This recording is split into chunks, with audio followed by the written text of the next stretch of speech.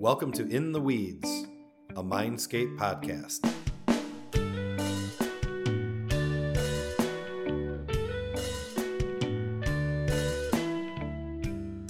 Hey there, welcome to episode number 2 of season 3 of the In the Weeds podcast.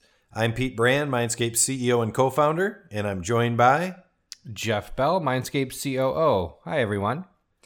Today we're going to be talking about landing pages and getting into the weeds here on what they are and some best practices. So I'd like to just set the stage here talking about what a landing page is, because I think a lot of people make them out maybe to be either more or less than they really are when it comes to like how they differ or how they're the same as just a regular web page on your site. So a landing page can live on your site or not, but really all it is a page that people land on when they click a link. So, or, sometimes you see it from a billboard, go to wearemindscape.com/thank-you, or holiday. And that page, when you type in that URL, you click a link, is the landing page because you landed there. We'll talk about some best practices, but probably the biggest one is just that they have generally no navigation at the top. That's really the only thing that differentiates it from a regular page on your site, other than obviously the intended purpose of it, and we'll get more into that.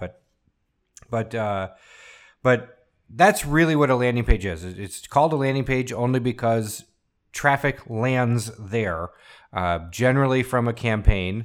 And the information they see there is intended to convert somebody. But Pete, I'm going to ask you here. So what are some ways to use a landing page or how to use a landing page? What would you use a landing page for? Okay, yeah, that's probably a good question, especially for people who are struggling with to kind of know the difference, because one of the challenges is, even if you look at it from an analytics standpoint, when you're looking at Google Analytics, you can go and see landing pages, right? And landing page could be the home page, it could be an interior page, it could be any page on the site, really, because like Jeff said, it just means that you land there. But I think that confuses things a little bit, because really what you want to use, there's the difference between the content that you want residing on your website, which is going to tell your story, talk about the different products and services you offer. And then there's the pages that you set up specifically to be able to capture someone's information or be able to get them to the point where they're able to raise their hand and identify themselves as either a marketing qualified lead or a sales qualified lead. And that really depends. But some of the things that you can use a landing page for are like if you have an email newsletter, for instance, right? That's a really simple one. A lot of people just put, sign up for our newsletter just in some place hidden on the website somewhere where it's very difficult to be able to see. And they just enter in their email address and hit submit, and boom, they're in the database. First of all, that doesn't work very well. People understand that if they're just signing up for your newsletter, they're probably going to get spammed. But if you happen to have some content that says, click here to learn how to be an insider, and they go and visit a landing page and you sell all of the benefits and do a really aggressive job of letting them know, we're not going to email you about anything. We just want to be able to get this educational information into your hands. Unless you let us know that you want to receive other stuff, that actually can be a more effective way to use a landing page to actually up your subscriber rate. And think about the types of trigger activities that would make somebody want to sign up and join. And when you start to understand those triggers that are going to get them to want to sign up, then you can figure out what the benefits are that they're going to want to receive to be able to do that.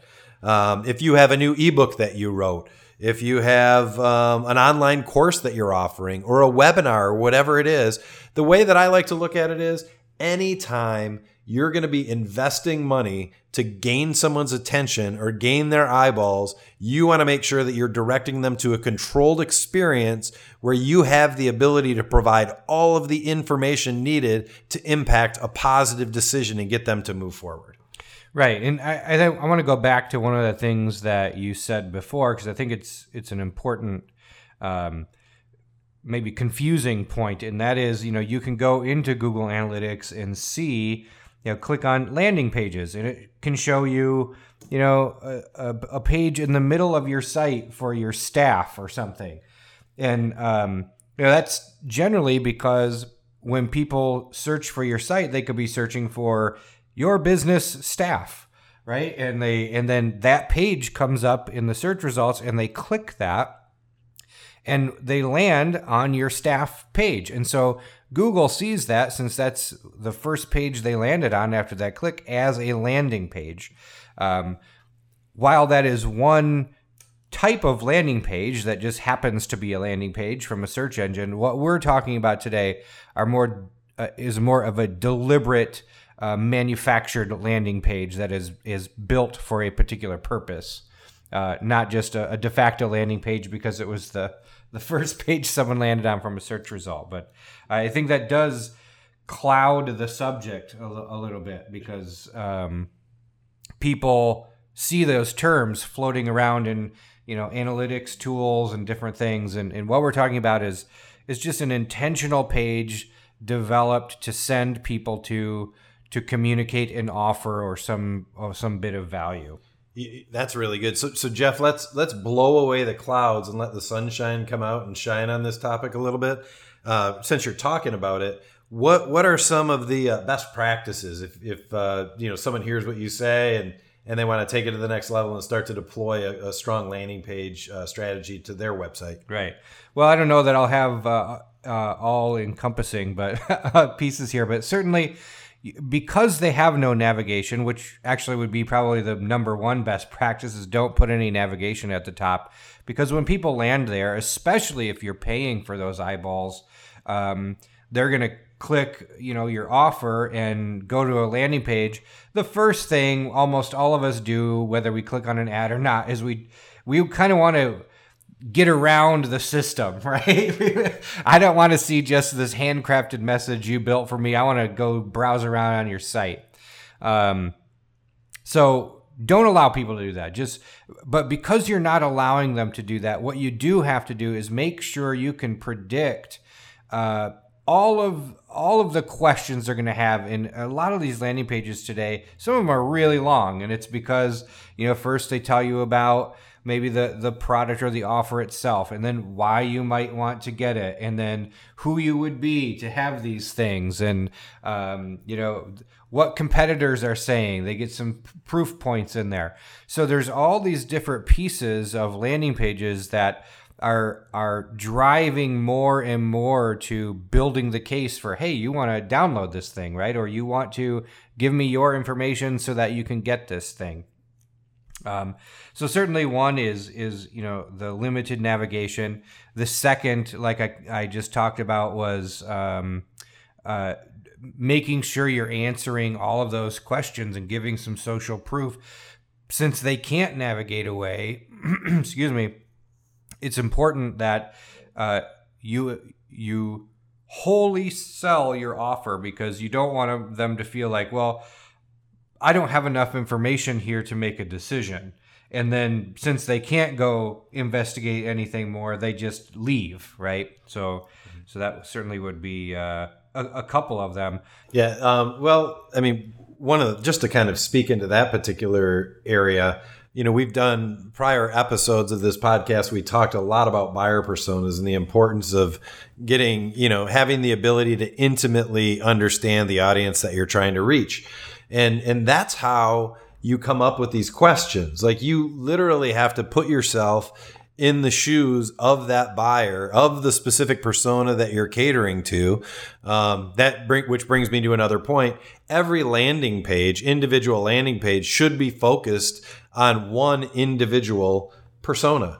If you're trying to connect with a VP of sales and for a software that you're trying to deploy, you may also be talking to a network administrator. The messaging and the points are going to be completely different for those two stakeholders on the decision they make, as should the landing page. If you try to create a landing page messaging two different personas on the same page, they're going to think either your Sybil or your organization is very disjointed and disconnected. So that's something that you have to do. But the better you can feel empathy for that buyer and understand all of the hurdles that they're going to be going over, if you can get them head nodding as they're consuming that content on your landing page all the way through, then you have to have another best practice, a really nice big form for them to fill out. And when I say big form, I don't mean a form with 4,000 fields of information. It might just be a form that has one field of information and it's their email address. Those are the things that we have to think about, because remember, anytime you put your email address in another form, you already know, even though if you don't, go through the process, even if it's just subconsciously, you know that you're opening yourself up to be spammed. And so nobody wants to give their blood type just to end up joining your newsletter, which might not provide much value other than selling. Right. Yeah, absolutely. Great. So we've talked about what to use a landing page for. We've talked about right now just some best practices. So let's talk quickly about what not to use a landing page for, or actually what not to use for a landing page, I should say. And we see it all the time.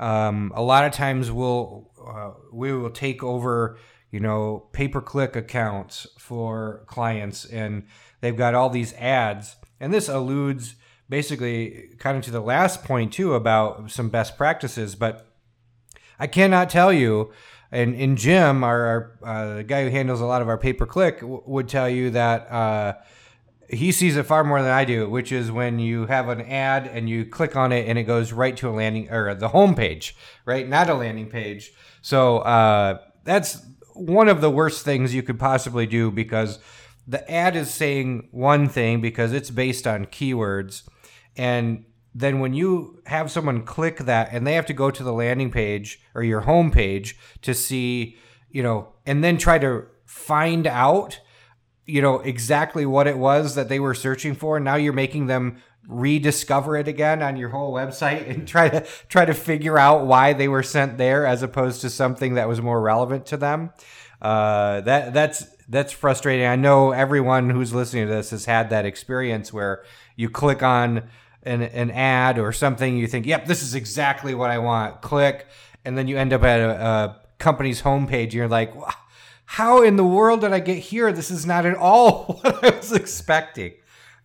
One of the worst examples of that I saw, Jeff, is I was doing an assessment for a lawn care company, and they did landscape management, lawn care, fertilization, mowing, and all that stuff. And they had been locked into a contract with a local media company for like a $5,000 a month contract. This was probably about a $2 million a year organization. And I did a little bit of digging and looked at the ads that were being sent. And I clicked on one of the ads, and I ended up on their homepage. Their homepage looked like it was designed in 1972 with no idea that there ever was going to be an internet. It didn't have a phone number. It didn't have a form. It didn't have any pertinent information at all, except basically just said the name of the company, and that was it. So this media company was taking $60,000 a year out of this organization, not allowing them to get out of the contract, and did not even think about the likelihood of whether that was going to be successful or not. So like that, it is really, really sad when you see someone doing it the wrong way. And I probably go through, if I took it all really, really personally, I'd probably go through a whole package of antacids every single day when I come across those instances, because it sucks. Yeah, that we've seen that a lot, and so that I was saying that kind of goes back to one of the best practices, and that is to make sure, especially when you're paying for that traffic, that the message that you are paying to get out there. So if you're using Google Ads or Bing or display or whatever it is, whatever message you're saying in your ads, when they click that, the page that they go to needs to match that message. So don't have a spring campaign and send them to a landing page that talks about your 4th of July celebration or something. A lot of times that can happen just in error, but that's one of the things that we triple check when we're building out these campaigns, just to make sure the landing page and the ads and all of that matches from a messaging standpoint. And kind of one last thing, it almost goes back to the first topic of more about what a landing page is. But if for companies out there who maybe, and I thought about this, Pete, when you were talking about the lawn care company with a website built in 1972, which would be actually quite remarkable in that time frame. But I think it was hand drawn. But landing pages don't need to live on your website. I think that's another misconception. They can live on your website. So if you've got a website, it's a modern site. It's easy to make pages. It's easy to create new templates without navigation and all of that. Great. Put it on your primary domain, www.yourcompany.com, whatever. But you don't need to host web or landing pages on your website. You can put them on subdomains. We're a HubSpot partner. There are many subdomains that can be used for that. So you could have it, be offers.yourcompany.com or, marketing.yourcompany.com, learn.yourcompany.com, whatever it happens to be. And it could be a branded thing. But if you don't want to go through a whole big website redesign, but you like the thought of using landing pages and getting a modern look out for a campaign, it's certainly possible to do that without rebuilding your entire website for that purpose. I think that's an important piece to get out there. Yeah, and there's, you can generate or gain a lot of intelligence and a lot of insights out of using landing pages properly. If you've got a conversion rate on your website and you're struggling, to be able to identify a value proposition that's really attractive, you can set up a couple different landing pages and deploy an A/B test to see which message actually is received better by the audience, which ultimately can put you in a position to be able to make more money because you need less eyeballs to be able to get a sale. So yeah, you can use landing pages to be able to build your database, to be able to sell offers, but I don't think that you should miss out on the opportunity to be able to test messaging and be able to generate some really strong insights by using some comparison data from the actual offers that you put out there. Right. And because they're just a standalone page, it's a lot easier to do that A/B testing, right? It's a controlled environment. So it's not like you need to change your entire website messaging. You can test 2, 3, 4 different landing pages at the same time from one ad. So that's great. All right. Well, that's basically the end of our landing page discussion today. We went in the weeds on kind of defining what a landing page is and how to use a landing page, what it's for. We talked about some best practices, especially with the limited navigation, making sure your messages match from your ads, and then what not to use as a landing page. Number one thing is your home page. So that's our discussion for today. And with that, Pete, why don't you take us out? All right. Be sure to check out our website at wearemindscape.com/intheweeds. You can also visit our social channels at the profile We Are Mindscape. And if you'd like to ask us any questions or if you talk about us or anything, even if you talk bad, make sure you use the hashtag InTheWeedsPodcast. Or you can just go ahead and send us an old email at intheweeds@wearemindscape.com. Thanks a lot for tuning in and look forward to seeing you on the next one. Bye, everyone.